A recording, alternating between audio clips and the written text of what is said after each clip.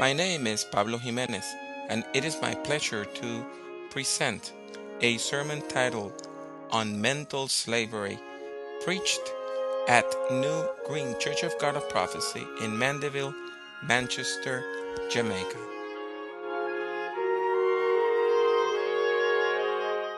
The prophet said that everything was going to be fine, but we didn't know what to believe. The prophet came into our lives some time ago, although he did not grow up among us. You see, we had never heard of him until he came back from Midian, the place where he had escaped from Egypt. And he told us his story that appears in your Bibles in the 2nd chapter of the Exodus.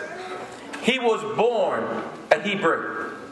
He was born a Hebrew from a Hebrew woman back in the days where the government had a genocidal policy of killing all the male boys that were born for the Hebrew population. But God made a miracle. And this baby was saved from the waters of the Nile River and was adopted by Pharaoh's daughter. And God provided that his own mother became his nurse. And that explains the name of this character, Moses, which means he who was saved from the waters. That made him different. He was one of us, but he was also one of them. He was a Hebrew, but he was also an Egyptian. He was a slave, but he was also a master. Imagine that. A young Hebrew man who spoke 2 languages and moved in 2 different cultures. At the very beginning, he looked like an Egyptian. He acted like an Egyptian. He dressed like an Egyptian. He looked like all the other masters. But then he came of age. And when you come of age, you begin to question yourself, who am I? And he began to explore his own identity. Who am I? Who am I? He needed to know who he was. And in the process of figuring it out, he began to explore his Hebrew roots. And an incident happened. He came to a point where there were some Hebrew men who were being harassed by an Egyptian master. And he killed the Egyptian master. And he thought that the Hebrew men were going to acclaim him as a savior. But they rejected him too. So Moses left the country. According to the book of Exodus, chapter 2, he left the country. And according to chapter 3, he went to a land called Midian. And there he became a shepherd, trying to escape his situation. But we human beings cannot escape our situations. We human beings cannot escape forever. We human beings have to face reality. And one day, he was tending his sheep. And he saw a little thorny bush that was in flames, but yet was not consumed by the flames. And Moses thought that there was a spirit, an evil spirit there. He tried to cast it. And in order to cast out that evil spirit, he asked for the name of the spirit. But it was not a little spirit. It was not a demon. The one who was manifesting himself was the God of Israel. And God spoke to him and said, don't ask for my name, because I am, I have been, and I will be. I am the God of your fathers. And this is a holy land. So take off your sandals. He came back to us. But when he came back to us, he was different. He didn't look like an Egyptian anymore. He dressed like us. He spoke like us. But yet, he was still different. You know why? Because he didn't think like us. He didn't think like us. He didn't think as a slave. He didn't have that mental slavery that we had learned from the Egyptians. You see, the Egyptians had taught us that we were inferior, that our color made us inferior, that our language made us inferior, that our ethnicity made us less valuable than others. The Egyptians taught us that we were born to obey, that we could never be free, and that we would never amount to anything. For the Egyptians, we were like little children. That's why they would call even the old Hebrew men boys. They want us to be dependent on them, thinking that in order to secure food and work and a roof over our heads, we had to be the servants. We think like that. But Moses doesn't think like that. He speaks about freedom. He says that we are not slaves, but God's special own people. Yes. And Moses is willing to do something that we're not. He's willing to demand our liberation. You see, we are afraid, but Moses is not afraid. So he did something unthinkable. We thought that he was a crazy man. He went to Pharaoh's palace and demanded, "Let my people go." And he did wonderful things.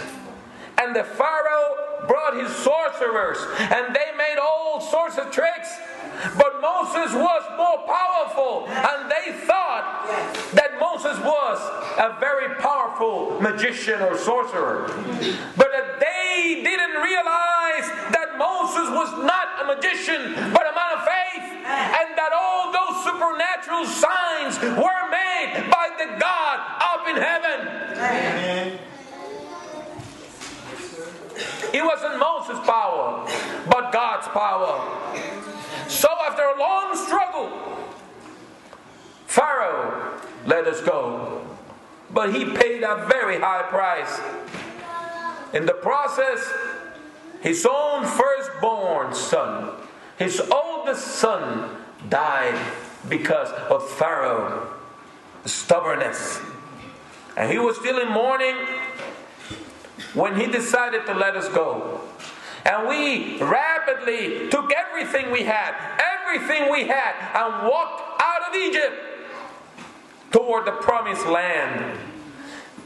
And we were expecting a land so rich that it would seem to distill milk and honey. We escaped, and we were all so happy that we had escaped, until we felt the land shaking under our sandals. Only one thing could make that rumble. The Egyptian army was coming. The Egyptian army was coming. Pharaoh had changed his mind. He had sent his troops to trap us, knowing that we had in front the sea. It was a death trap. We knew that we were going to die that day, either by the sword or by the waters. But Pharaoh once again failed to plan for God's power. Because you see, when people are in sin, they fail to plan for God. That's right. A mighty wind came and parted the waters, and we crossed the sea. And when the army came to trap us. They were the ones trapped by the waters. That's right. Their war horses and their chariots got stuck in the mud. And when the waters came back to their usual level, thousands of Egyptians died. We were happy. Not because of the death of thousands, but because of our own liberation. So we sang and we danced, as you all do in the Caribbean. We sang and we danced, led by Mary, the sister of Moses. And she sang, saying, I will sing to the Lord for an overflowing victory. Horse and rider he threw into the sea. The Lord is my strength and my power. He has become my salvation. This is my God whom I will praise, the God of my ancestors, who I will acclaim. The Lord is a warrior. The Lord is his name. Pharaoh's chariots and his army he hurled into the sea. His elite captains were sunk in the Reed Sea. The deep sea covered them. They sank into the deep waters like a stone. Your strong hand, Lord, is dominant in power. Your strong hand, Lord, shatters the enemy. With you, great surge, you overthrow your opponents. God is worthy of our praise. God had indeed raised a strong arm to defend us. And after such a victory, we began to walk again full of joy. And we had marvelous signs.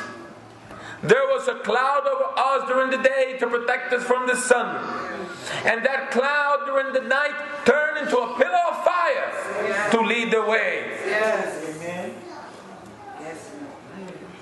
But the desert was a difficult place. A hard place to travel. Soon we were thirsty. And we were hungry. And all the old doubts from the slave mentality came back. You see, we had left Egypt. But Egypt had not left us. We still had the voices of the masters in our heads saying, you cannot do it. You will never amount to anything. You cannot survive. You cannot survive. You cannot survive.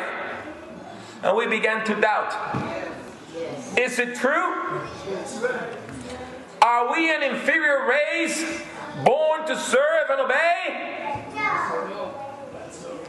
And we turned against the prophet. We did turn against the prophet. We began to accuse him mercilessly. We said awful things about Moses, fearing that instead of leading us to a promised land, he was leading us to a death trap. Yes. After 3 days, we were so thirsty that we were demanding water. So we arrived to a place where there was a stream.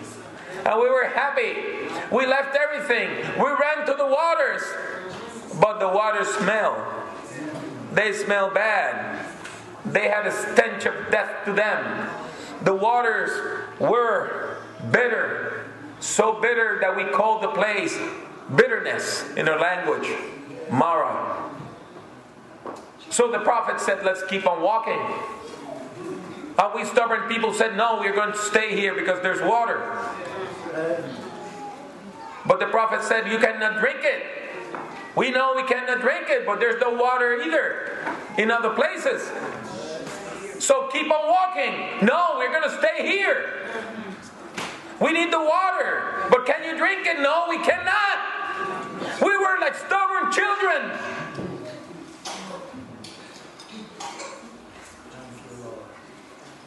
You know, there are people who decide to abide in bitterness. There are people who make their home in bitterness. And there are people who want what they want it, not thinking about other possibilities. So the prophet spoke to God, and God ordered the prophet to yank a tree and to throw it in the waters. And when the prophet did that, the waters became sweet. We were happy, thinking that we had forced God's hands. And after drinking, we kept on walking. And then we felt like fools. You know why? Just a couple of minutes away from the bitter waters, we found a paradise. Elim had 12 streams of sweet water and 70 palm trees. We were so foolish, trying to stay in the little bit of bitter water when God had a feast for us a little more ahead. That was the first lesson from the desert. Mara is not forever. Bitterness is not forever. We are not supposed to abide in bitterness. You cannot make your house in bitterness. You cannot dwell in bitterness. You have to keep on walking because God has 12 streams of sweet water and 70 palm trees for us.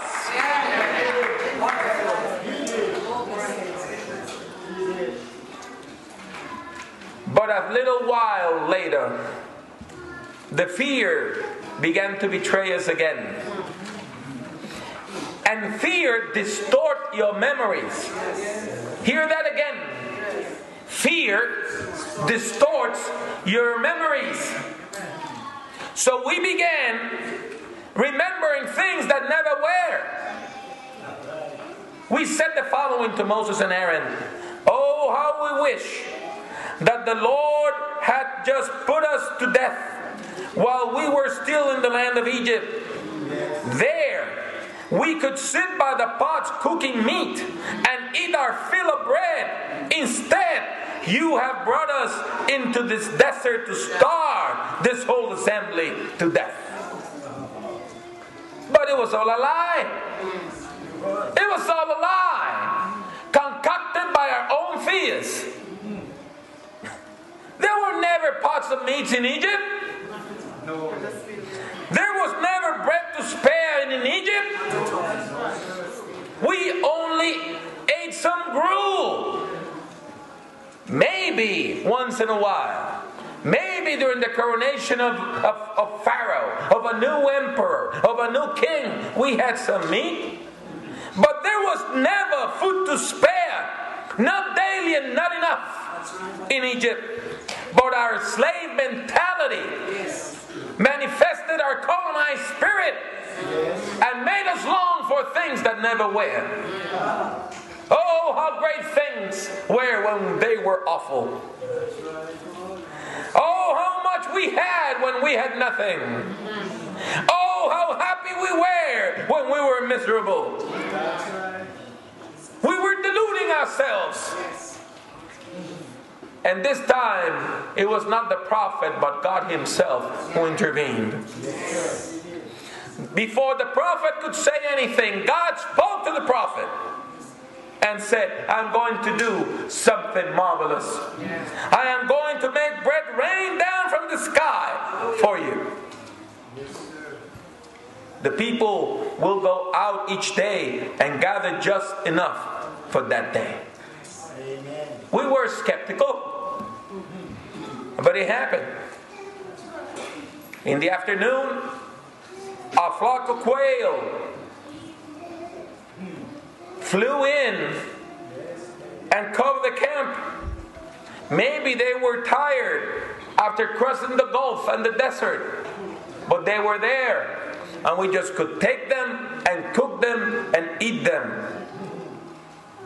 In the morning, something that we had never seen before or after happened. All of a sudden, there was a layer of dew all around the camp.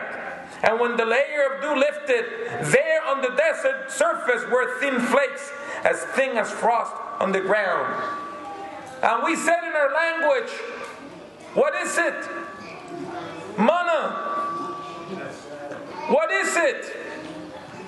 And God answered, this is the bread that the Lord has given you to eat. And it was sweet. And it was spicy. It tasted like coriander. It tasted like honey wafers. And God taught us a lesson. A great lesson in the process. God is the one and true God. And God, that one and true God, has created all human beings equal. God never created an inferior race. God never created people to be servants. God never created people to be slaves. We are fully human. We are fully human. With our color and language, with our accent and ethnicity, we are fully human. We are not inferior to the masters. And those who think of themselves as masters, they're deluding themselves because they're just like us. No human being is meant to be a slave. All human beings are called by God to be heirs of God's bountiful grace. We were happy and we were grateful. But I have to admit that we were never able to fully believe. As one of your own poets have said here in Jamaica, there are people who are under mental slavery. And we need to emancipate ourselves from it. And we cannot do it by our own power, but we need the power of God to change our mind. That is conversion. That is metanoia. That is changing your mind for the mind of Christ. In spite of God's clear instructions, some of us kept on defying God. Some of us tried to be too smart for our own good. There were people hoarding the bread, and it rot. And God said that for the day of rest, there was not going to be any bread. So the day before, we had to gather twice, and that would not rot. Still, there were people saying, "Oh, you'll see that tomorrow there's going to be bread." And they went hungry that day. Because there is something in us that leads us to keep on defying God and trying God and trying God. I have to be honest with you all. Some of us believe and didn't believe at the same time. Some of us stayed forever tethering between belief and unbelief. God has taken us out of Egypt, but some of us had Egypt still deep embedded in our souls. Instead of looking at ourselves as full humans, God's chosen people, we kept on saying we're weak, lazy, ignorant, unskilled, and inferior. My generation died in the desert. You know why? Because we could not fully overcome our colonized mentality. And that is sad. But our children, they were not born slaves. Our children were born free. Our children were raised to be free. They achieved what we could not achieve. They achieved our dreams. Because what we could only see as dreams, they turned into projects and they took the promised land. Our children succeeded where we failed because our children trusted the Lord. Do you trust the Lord? Do you trust the Lord? Do you have faith? Can you overcome the voices of the naysayers who say that you're no good, and believe the voice of the one true God? May you have the blessing of believing the word of the one true God that offer us liberation and salvation today.